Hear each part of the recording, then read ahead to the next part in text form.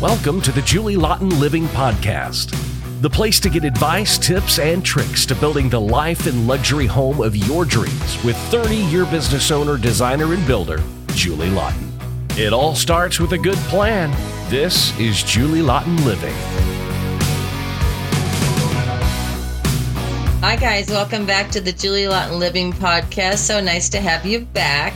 Today I'm going to talk about Art Deco and why it's important, because I bet some of you don't even know what Art Deco means, and it's been a long time since it's been around, but everything we do today in modern design started with Art Deco, so that's the cool part. So anyway, before we get started, don't forget to check out julielawtonliving.com for my 7 simple steps. There's a link below in the show notes, but my 7 simple steps will save you a nightmare. It'll guide you. It'll give you all the information you need before you ever think about doing a remodel or you think about building a custom home, because it outlines it all. You know, everything's there, and it's going to open your eyes to what I'm going to expect and what I need to do. So go ahead and check that link out. It's in the show notes below, julielawtonliving.com, and hope you enjoyed the course, and it's free. So check it out. Okay, so Art Deco is amazing. And I don't think anybody knows this, but at the turn of the century, there came Art Deco. It's the time of the industrial age where the designs were streamlined and clean. There's Art Deco and then there's Art Nouveau, and you can look that up. That's a whole nother thing, but it's that time period of the 1911 to 1928, maybe 1933 was a time period called Art Deco. And Art Deco was about clean lines, soft lines, and it's all about like speed, like, you know, a train or a boat going at everything, soft curved lines, and the speed of like, the most famous, well, I'm not the most famous, but the most famous building is the Empire State Building, for example. But and there's many other buildings, but like in the Art Deco era, if you look at the design of the trains, everything was long, clean, straight lines. It was the beginning of modernism.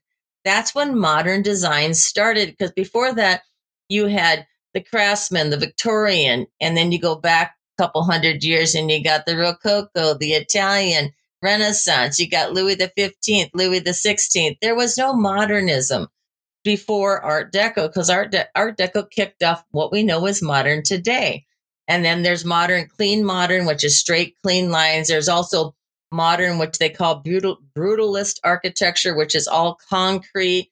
So the modern started with the Art Deco, which is soft, clean lines and all decoration basically removed, but everything was just kind of soft and lovely. So, but it's where it started. That's the cool part about Art Deco.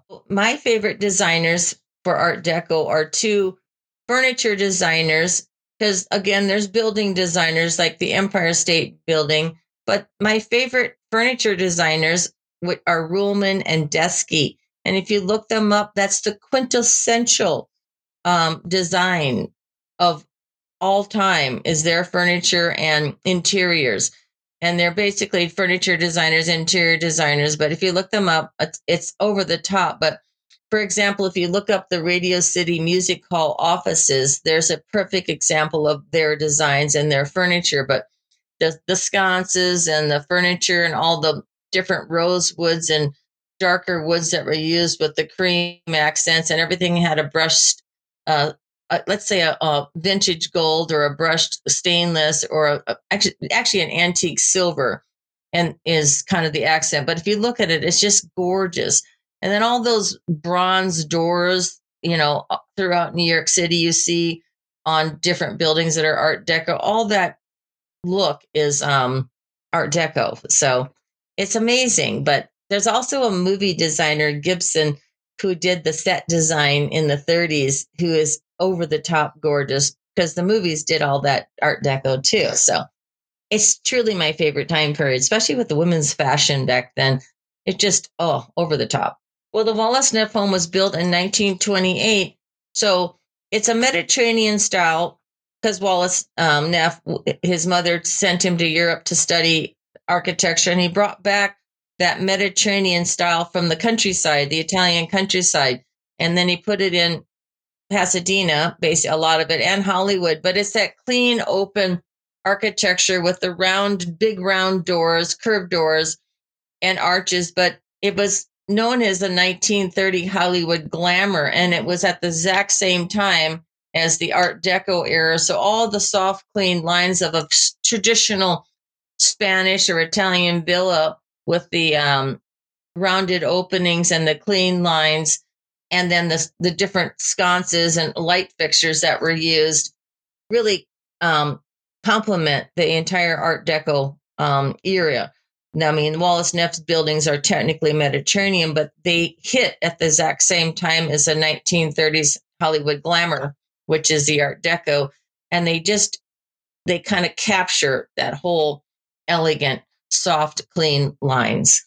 So the term Art Deco is the art the decorative art. So if you look at Art Deco, if we actually Googled it, it's the decoration or the lack of decoration, but it's the art. It's a French term. So the French invented it.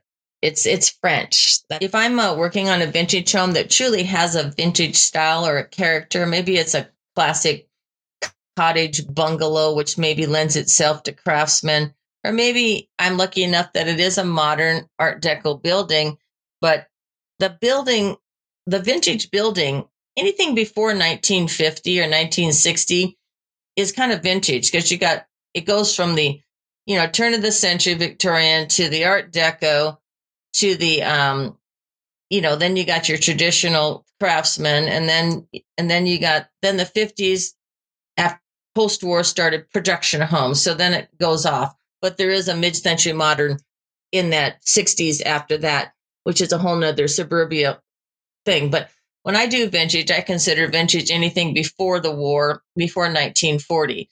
So if the building has classic bones, or maybe it was a generic version of it, whatever, or maybe it's over the top, we take that vintage and enhance it or clean it up. But what happens to make it modern for today's living, of course, is blow out all the walls inside and make it, get the great room going, open the kitchen, get a bigger master suite. And of course, no homes built before the 50s had closets of any decent size. So we always have to do more closets, bigger bathrooms, because back in the day, the kitchens were for servants, for the maid, for the staff. So the kitchen really didn't evolve until, I swear, the 80s, because everything was still broken up.